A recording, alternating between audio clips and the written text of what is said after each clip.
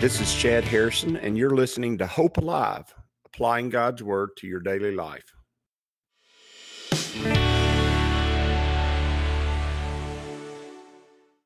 Hi, this is Chad Harrison, and I am the teaching pastor of Lake Community Church and have been serving as a pastor for 25 years. I'm also a practicing attorney. This podcast is designed to help you study God's Word and find God's will for your life. I pray in the name of Jesus right now that God would open up His Word to you and allow you to see Him and to know His will, that you might glorify Him and that you might walk in faith and power each and every day, especially today, in Jesus' name. We're in Psalm 81, and this psalm is really called to repentance for Israel, and it brings up some issues, but it also goes back to the familiar story, well, the most important story in the Old Testament that all stories spring from, and the purpose of what God is doing, and that is choosing His people, and them going into Egypt, and then coming enslaved by the world, being delivered, and then delivered out of Egypt through the blood of the spotless lamb, and then through the waters of the Red Sea, and meeting with God, coming to know His nature, and in many ways rejecting intimacy with Him, and then entering into the promised land, the generation that came after that one. And these things that story is the overarching story of the Old Testament, and it is important that you understand and see that picture as the picture of God's work in the New Testament believer's life. All those happenings and events that are true in history, but also events that are true in your own personal life, and how God deals with you and how God deals with us. And on this Wednesday morning, we're going to do a little bit of reading through the book of Psalms. He says, "Sing aloud to God, our strength. Make joyful shout to the God of Jacob." Now, it's important that whenever you read the word Jacob, you understand that is Jacob's worldly or fleshly name. His spiritual name is Israel. And so whenever you read Jacob rather than Israel, then you understand that God is pointing to us living in this earthly, fleshly, struggling with sin, struggling with being separated from God, that part of our lives. That's what He's dealing with. And notice He says, "Sing aloud to God our strength, make joyful shout to the God of Jacob." And even though we're not spiritually full, complete, mature, God still wants us to come and worship Him. One of the fallacies, one of the things that people who didn't grow up in church, or maybe not ever spent a lot of time in church, they think in order to get to God, you've got to fix yourself. And that's also one of the main fallacies of just in general, that somehow you have to make yourself okay with God in order to enter into His presence. And the reason that's a fallacy, and the reason that's an issue, is because you can't make yourself okay with God. That's what religion tries to do. Religion tries to make you okay with God. Christianity, or the way, or what we are experiencing with God right now, is not religion, because God is not demanding that we make ourselves a certain way to be okay with Him so that we can have a relationship with Him. He does the work of making us right with Him. He does the work of paying for our sins. He does the work of providing us faith. He does of calling us and bringing us to Him. He does all the work, and we assent to it once we realize that He's calling us. We give into it. We come to Him once we realize that He's made a way for us. And that's not religion, because we're not doing anything to be okay with God. We're doing what we're doing because God has made us okay with Him Himself. He's finished that work. And that work is not a partial work. It is a complete work. And then we join Him in the process of life, which is the salvific process, where He is changing us into His image and His likeness. He's changing us into His will and so understanding that, getting that basic principle down, frees you. It frees you in the midst of your troubles and sins and struggles to actually worship God. You can come and worship God in the midst of absolute failure. You can come and worship God in the midst of absolute rebellion. You can come and worship God in the midst of absolute turmoil and devastation in your life. Why? Because he made the way for you to come. Now, once you get there, you're going to be changed by him. And if you're not being changed by him, if you're aware you're not being changed by him, there's probably a couple of things wrong. First of all, you're hard-hearted, and even though you're coming, you're just coming for God to fix your situation, and you're not coming for the relationship that he actually made for you to have. You're not coming for that purpose. You're coming for him to solve your problems rather than coming for him to be in the midst of your problems and solving you, and in the process giving you his best. You're not doing that. You're not doing what he died and prepared for you. Another reason you might be not experiencing a whole lot when you come to worship is there may not be a whole lot of God's word being taught. And if there's not a lot of God's word being taught, in fact, if God's word is not the focal or center point of what's being done, well, then there's just a strong likelihood that you're not going to experience him, because he speaks to by and through his word, which is the full revelation of his son. He's not going to push his son aside to speak to you after his son has done everything for you to be there. He's going to empowers the finished work of Jesus Christ. He empowers that work so that you can be there in his presence. But he's not going to throw Jesus away to have a relationship with you. And so we oftentimes, when we're in a place where God's word's not being taught, then people begin to imagine God as he's not, rather than being taught who God is by how he's revealed himself. I didn't write the Bible, and I have no place to change it or to make it my own, as it were. People say that all the time. I'm just going to make this my own. You can't make God your own in the sense of make him in your own image, because that's not God. That's you trying to make yourself. He says, raise a song and strike a timbrel. A timbrel, not a tremble. See how I took that R and just put it right at the front. Raise a song and strike a timbrel, and the pleasant harp and all these instruments sound a lot of fun to play.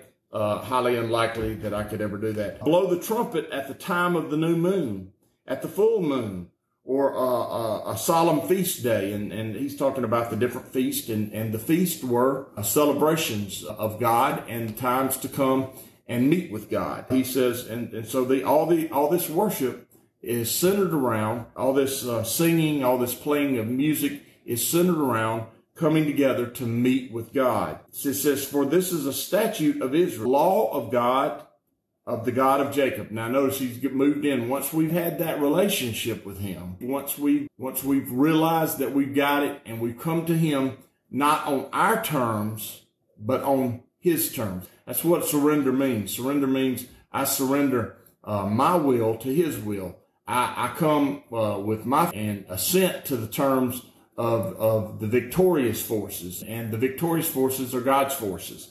And so I don't come on my own terms. I come on his terms. He says, for this is a statute of Israel, a law of God of Jacob. This he established in Joseph as a testimony. Notice Jacob comes in the sin of the world. Jacob is a picture of, in fact, the word Jacob means thief or swindler. And God has his promises carried out in Jacob's life so that he becomes Israel. And then his son, Joseph, is a testimony of his life change and the things that have happened in him. When he went throughout the land of Egypt, where I heard a language and I did not understand. Notice that he lived among a people that did not know God or worship God. He said, I removed his shoulder from the burden. Notice he's unloading us from the struggles of this world. His hands were freed from the basket, means I freed him to be able to be powerful and mighty before him.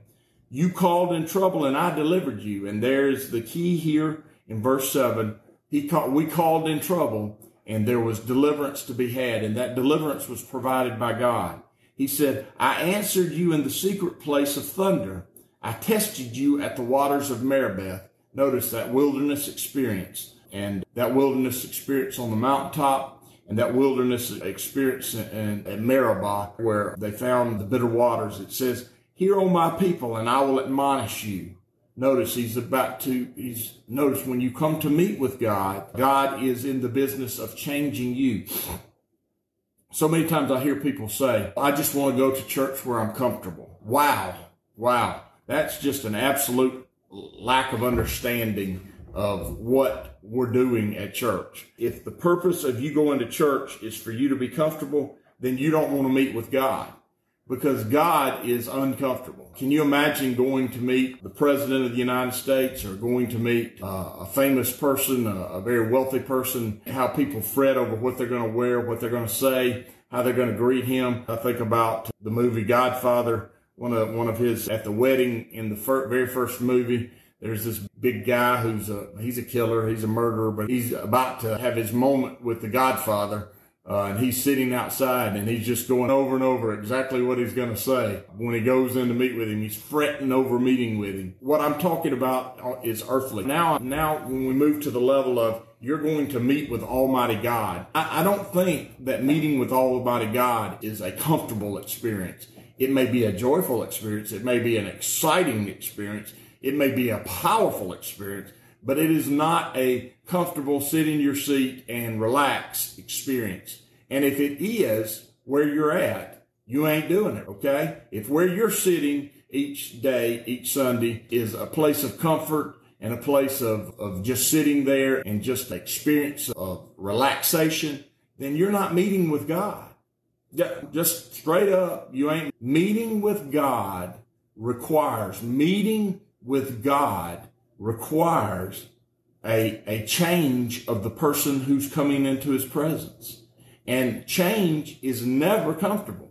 We all like everything to be the same way it used to be, but it's not. And worship is exciting, joyful. People come. God wants us to enter his gates with thanksgiving and enter his courts with praise. He wants us to be excited about coming to meet with him, but that meeting is not going to be a relaxing experience. This is not vacation. Sunday worship is life-changing, and it is meant to be life-changing, and the attitude of the people who show up need to be an attitude of God changing their hearts, and hopeful and prayerful that there'll be great change in the hearts of the people around them, so that the people around them can have God's best. He says, "Hear me, O my people, and I will admonish you." And admonishment's not always a terrible thing. It's not always an awful thing. In fact, most of the admonishment that God gives you, you already know you need to be admonished for. You need that part of you to be changed. If I go to a doctor and I have an issue with my ankle and it just is hurting and it's got a spot that's protruding and I'm just struggling with my ankle, then if he doesn't check my ankle, if he doesn't look at my ankle, if he doesn't check to see what's making it hurt, and maybe he might even cause it to hurt a little bit just so he can know where the pain is. If he doesn't do that, is he really a doctor? No. He's just somebody I went to talk to and maybe discuss tangentially or superficially my ankle problem. I don't want the doctor. If I walk in to see a doctor about my ankle and he doesn't tell me to take my boots off, we got a problem. He ain't a doctor. Well, if I come to meet with God, to know him and to be changed by him, and he doesn't change me, well, then we got a problem. And the problem is most likely, no doubt about it, God is in the business of changing hearts and minds. God's in the business of making life anew. God's, remember, not the life of old, life anew. And so if God's in that business, then he's going to be, by definition, changing things. And one of the things he's going to do is point out what's wrong and then point out how to make it right. And that's going to involve admonishment. He says, "O people, hear, O people, O my people, and I will admonish you, O Israel, if you will listen to me. There shall be no foreign god among you." Notice, you can't be worshiping God and worshiping someone else. What fellowship does God have with the prophets, with the Baal gods or Belial? Or what fellowship does light have with darkness? He says, "There shall be no foreign gods among you, nor shall you worship any foreign god." Notice, don't have them around you and don't worship them. Stay away from them. Don't chase after the things that are the foreigners worship. You worship what God has placed in your heart. And you say, who's the foreigner? The foreigner is those who do not know our God. And that's not a race, and it's not a people from a certain place, because there are Christians all over the world. That's people who are foreign to the kingdom that we're citizens of, and that's the kingdom of God.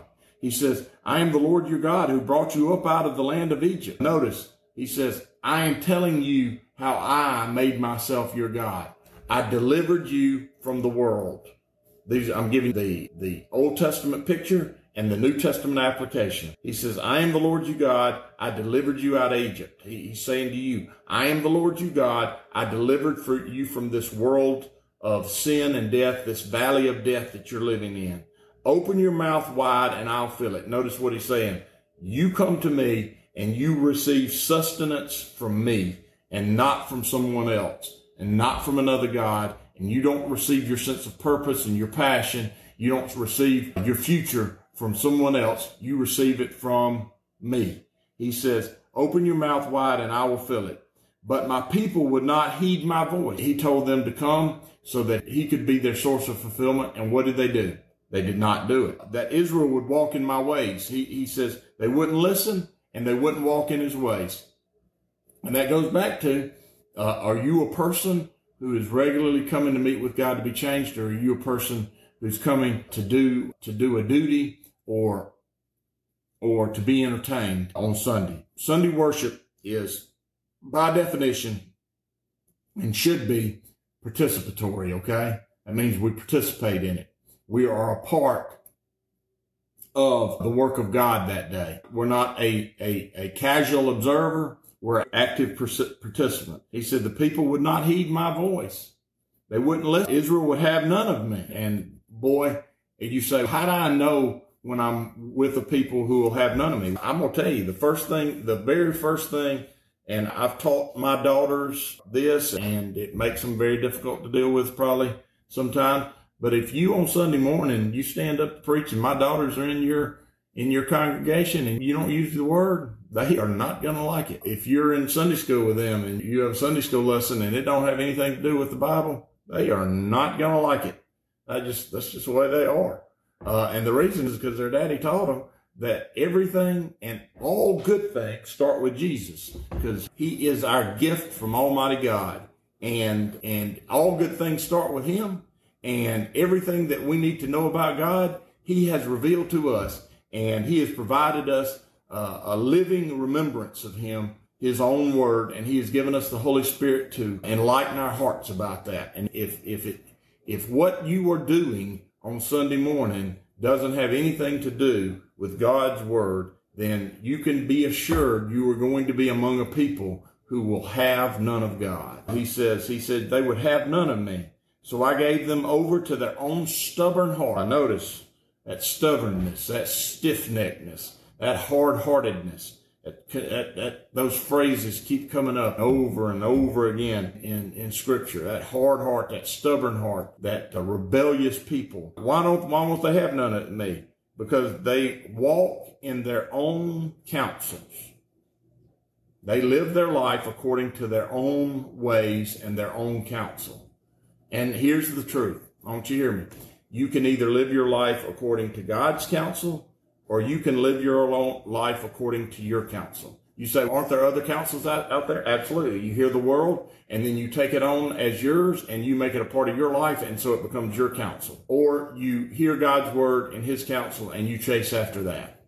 Those are really the only two choices. Those are the only two choices. You receive the counsel of the world, and you make it your own, or you hear the counsel of God and you chase after that. And they walk in their own counsel because they refuse to walk in the counsel of God, because they refuse to make the word of God the preeminent part of what they do when they're dealing with God. And therefore they make God in their own image. They worship God as if God was them. And there have been many denominations, and there are many churches on Sunday morning today who do that all the time. Oh, that my people would listen to me, that Israel would walk in my ways. Notice, how do I listen to God? Well, I read what he speaks. I read what he gave me. He said, I would soon subdue their enemies. Notice, if they just do what I asked them to do, I'm going to subdue their enemies. I'm going to turn my hand against their adversaries.